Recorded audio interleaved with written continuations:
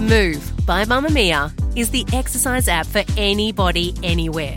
And in case you missed it, we dropped a brand new stretching collection that can be used to improve mobility and bookend your favourite sweat sessions. Mamamia subscribers get unlimited access to Move, and we drop new workouts every single week. If you're on the hunt for movement that makes you feel good, head to move.mamamia.com.au and use the code MOVE10 to get $10 off a yearly subscription. You're listening to a Mamamia podcast. Mamamia acknowledges the traditional owners of land and waters that this podcast is recorded on. From Mamamia, hi, I'm Claire Murphy. Welcome to The Quickie, getting you up to speed daily. If you really wanted to donate your eggs so a struggling couple could have a baby, but your partner was reluctant to do so due to the potential impact that may have on your lives in the future, would you still go ahead and do it? Or would you hold off? Now that we are a family, are my eggs or are they our eggs? Today we hear from someone who's in this very situation, and a lawyer who not only knows her stuff where it comes to donation and surrogacy, but has actually donated her eggs too, to find out who really owns those eggs, from the fallopian tube to parenthood. But first, news headlines for Tuesday, March 21. An anti-trans rally is still set to go ahead outside Tasmania's Parliament House 3 days after a similar event in Victoria saw them joined by neo-Nazis. Activists and politicians have called on the anti-trans rights activist Kelly J. Keane-Mitchell's speaking tour be stopped after scenes outside Victoria's Parliament House on Saturday where about 30 men dressed in black performed the Nazi salute and yelled out offensive trans slurs. Victoria's Attorney-General described the behaviour as disgraceful and cowardly, noting the salute was being used to incite hatred. Equality Tasmania and the state's Greens urged decision-makers to stop the Tasmanian leg of the event, but intervention has been ruled out, with both the Upper House President and Lower House Speaker saying the lawns of Parliament House have always been a gathering place for democratic activity, including protests of all kinds. Claims now former US President Donald Trump that he's about to be arrested seem to be firming after workers erected fences around the Manhattan courthouse where the charges would be filed. In shades of the Capitol building riot, Trump called on his supporters to protest if the charges over paying $130,000 in hush money to a former porn star to deny they had a relationship in the lead up to the 2016 election were filed. The charges would be a historic first, with no current or former president ever having been criminally charged. The Ukraine Foreign Ministry spokesman is calling on Chinese President Xi Jinping to help end the war after the leader touched down in Russia for meetings with Vladimir Putin. Oleg Nikolenko says they're following the Chinese president's visit to Russia closely, and they expect Beijing to use its influence on Moscow to make it put an end to the aggressive war against Ukraine. Putin welcomed Xi to the Kremlin overnight, briefly saying Russia was open to negotiations about Ukraine. In Australia's latest data breach, Latitude Financial have confirmed that the amount of customer data taken from them by hackers may grow. The cyber attack was made public last week, the company confirming that around 330,000 customers' driver's licences, passports and Medicare numbers had been taken. Latitude saying they're likely to uncover more stolen information affecting both current and past customers as well as applicants, calling on people to remain vigilant, saying they'll never contact and request passwords. The attack is being investigated by the Australian Federal Police. Media mogul Rupert Murdoch is set to marry for the 5th time, now engaged to former San Francisco police chaplain Anne Leslie Smith. Murdoch met Smith, whose late husband was country singer, radio and TV executive Chester Smith, back in September at his vineyard in California. He reportedly called her 2 weeks later, the pair spending the last 6 months together, before the 92-year-old presented her with a diamond ring with a promise to marry in the Northern Hemisphere summer in a few months' time. Murdoch says he was very nervous and dreaded falling in love, but that he knew it would be his last, or that it better be, and that he's very happy. The marriage is unlikely to have any bearing on the Murdoch family businesses. That's your latest news headlines. In a moment, today's Deep Dive.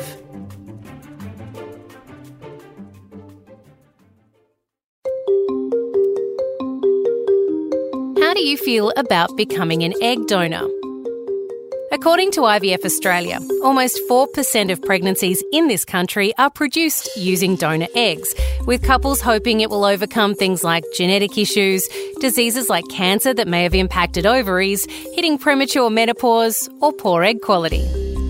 But because we're not like other countries where people can pay someone to donate an egg or become a surrogate for another couple, if you don't have a family member or friend willing to donate, it can be really hard to track down someone to donate an egg anonymously. IVF Australia says they do have a bank of donors, but the numbers are very limited. Tori is very happy with her little family, her husband, and their 2 children. She's 35 and only recently realised that she has only a little time left to be able to donate an egg if she wants to. Her own health issues when she was younger prompting her to look into it. It was a couple of factors that sort of came together. Firstly, when I was 22, 23, I was told that I was infertile. I had 9 years of amenorrhea, so I didn't have a period due to various reasons. But it didn't hit me that hard at the time because at 22, I didn't actually want a kid.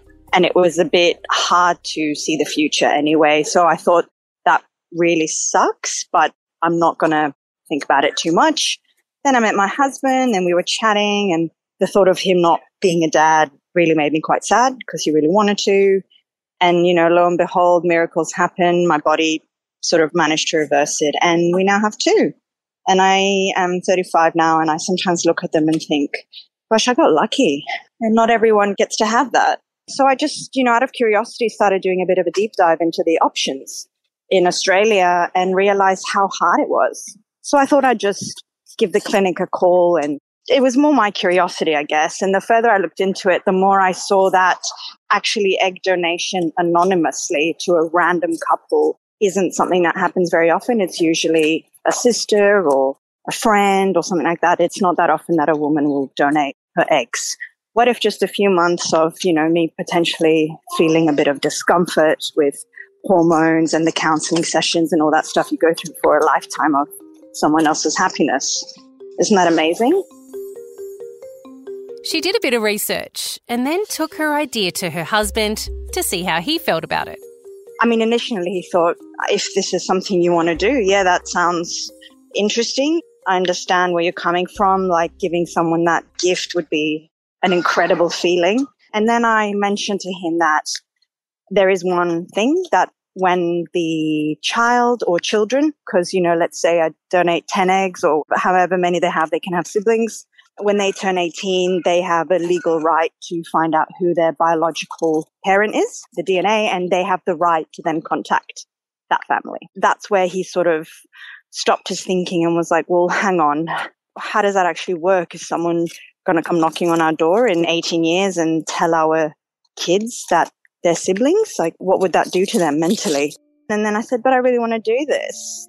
These are my eggs. And then he said, that's true. It's your body, it's your eggs, and I support you 100%. You can do what you want to do, but there could be consequences for our family. So would Tori consider explaining it to her children so it wouldn't come as a surprise if and when that child ever decided to reach out to their donor? I don't know, to be honest with you. There's part of me that wants to say, why not? I mean, the world is changing so rapidly anyways with what's considered norm and what's not. But I feel like I'd love to say to my kids, hey, Mummy did this nice thing years ago. There was a couple who really wanted to have one of you, and Mummy helped them. And that child is out there now living their best life and is so, so wanted. To become an egg donor here in Australia, you need to be aged between 21 and 38 and have no medical or genetic conditions. There are slight differences between the states and territories regarding the legal ins and outs. As we mentioned, across Australia, the donation must be altruistic, so you cannot be paid to donate an egg. But the recipients can assist with any reasonable expenses associated with the donation, like the IVF process. A child born from a donated egg, sperm or embryo is deemed to be the child of the birth parents. Donors are under no legal or financial obligation to the child. The biggest difference seems to be the way in which the records are handled and by who. but those records of that child's donor are accessible to them once they turn 18. So, who owns the egg to be donated? Who owns it once it's been donated? And can you change your mind after you've done it and before a child has been conceived? Sarah Jefford is a family creation, surrogacy and donor conception lawyer. She is also the author of More Than Just a Baby, a guide to surrogacy for intended parents and surrogates. And she produces the Surrogacy podcast. Sarah, you're more than just a lawyer who specialises in this area. You too have donated your eggs. How was that experience for you? Yeah, so I was an IVF mum. My first boy is an IVF baby, and then we conceived my second son without IVF. That was a bit of a surprise. But I knew that because we were treated for male factor infertility, that I actually had a lot of eggs and thought, well, perhaps I'll become an egg donor to help somebody else. And so after my second son was born, I thought I'll go and do that. And I found recipients through a Facebook group called Egg Donation Australia. I was on there for a little while. I got to know a few people, and then I offered to a couple who live only about 10, 15 minutes away from me. And they already had a child that was donor conceived, but their donor had moved overseas. So they were looking to grow their family and they were looking for an egg donor. So I offered to them, and we had lots of chats about our expectations and what I expected for a future relationship. I really only had a couple of criteria. One was that I wanted to donate to people that were local to me because I felt that that was more convenient in terms of not wanting to travel interstate for treatment. And also that I wanted to know that they would share knowledge of the donation with their child, with their future child.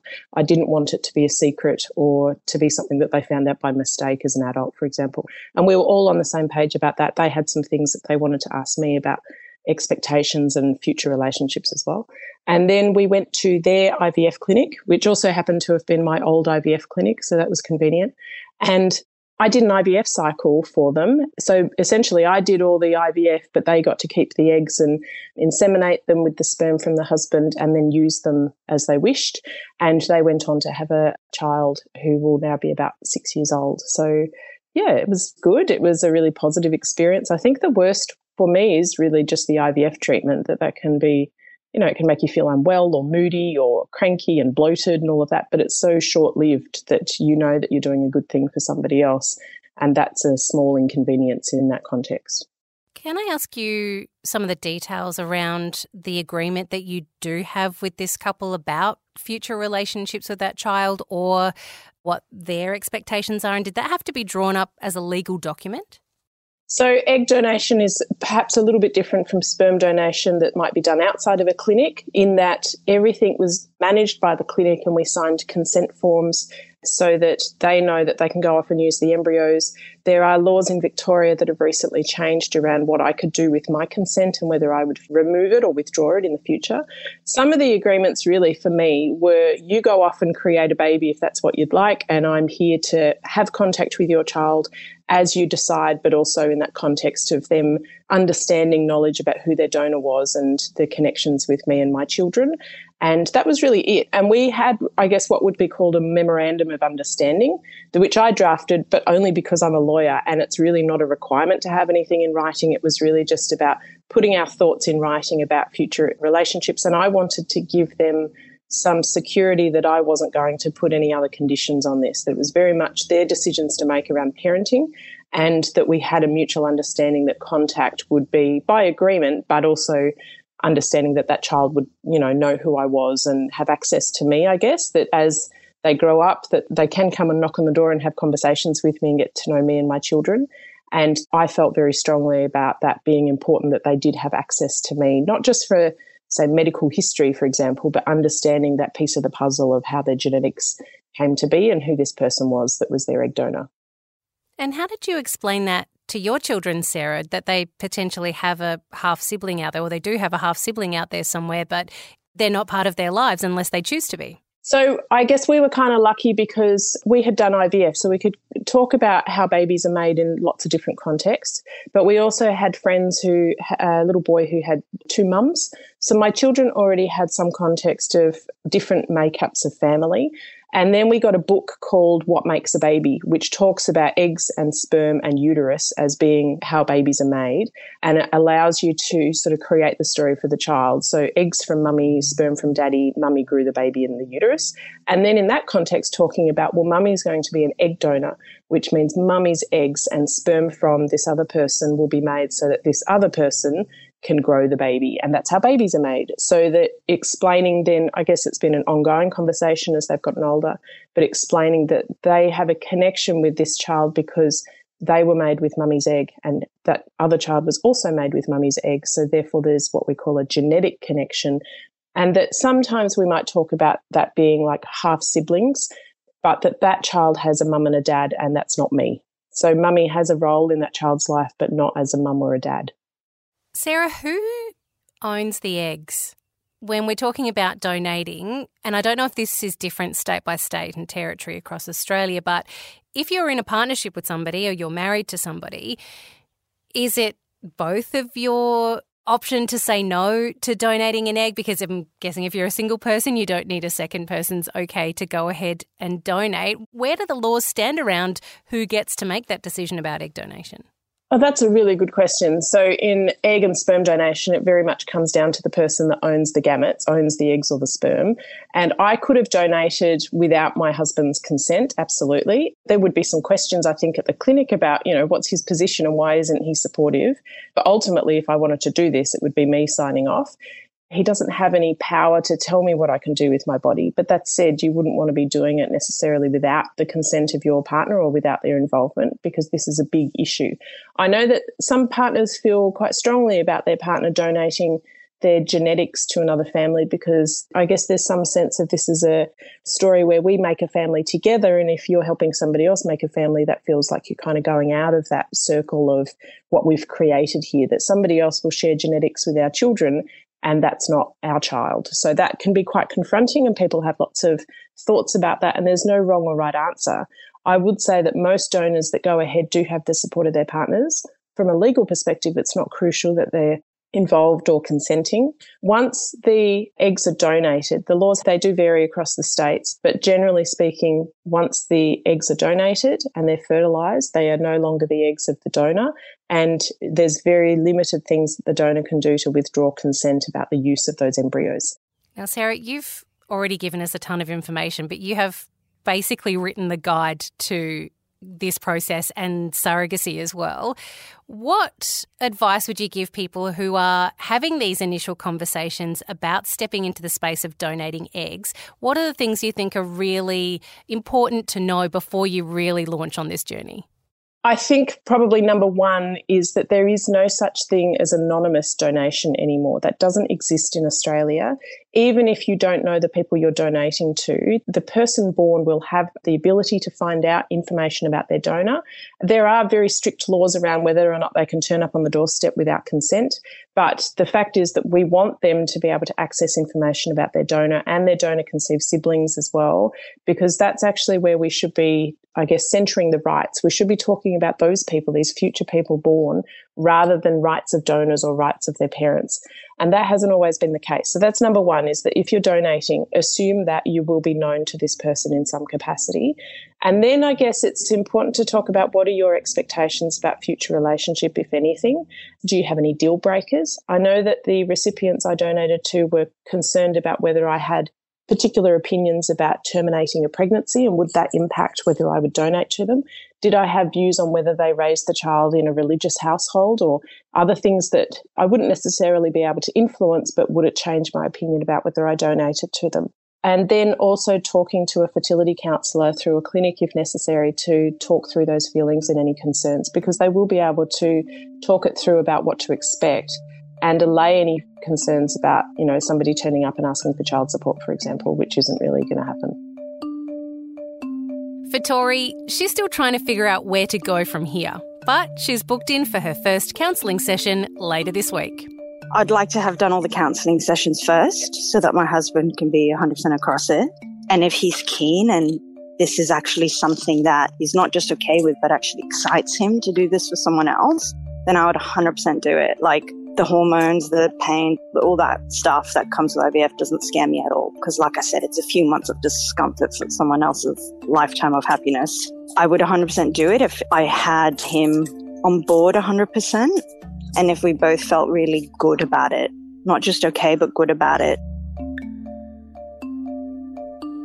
The Quickie is produced by myself, Claire Murphy, and our executive producer, Callie Borg, with audio production by Tom Line. And if there's a news story you'd like us to check out in a little more detail for you, it's really easy to get in touch. We're on Twitter and Instagram, and you can always send us an email, thequickie@mamamia.com.au.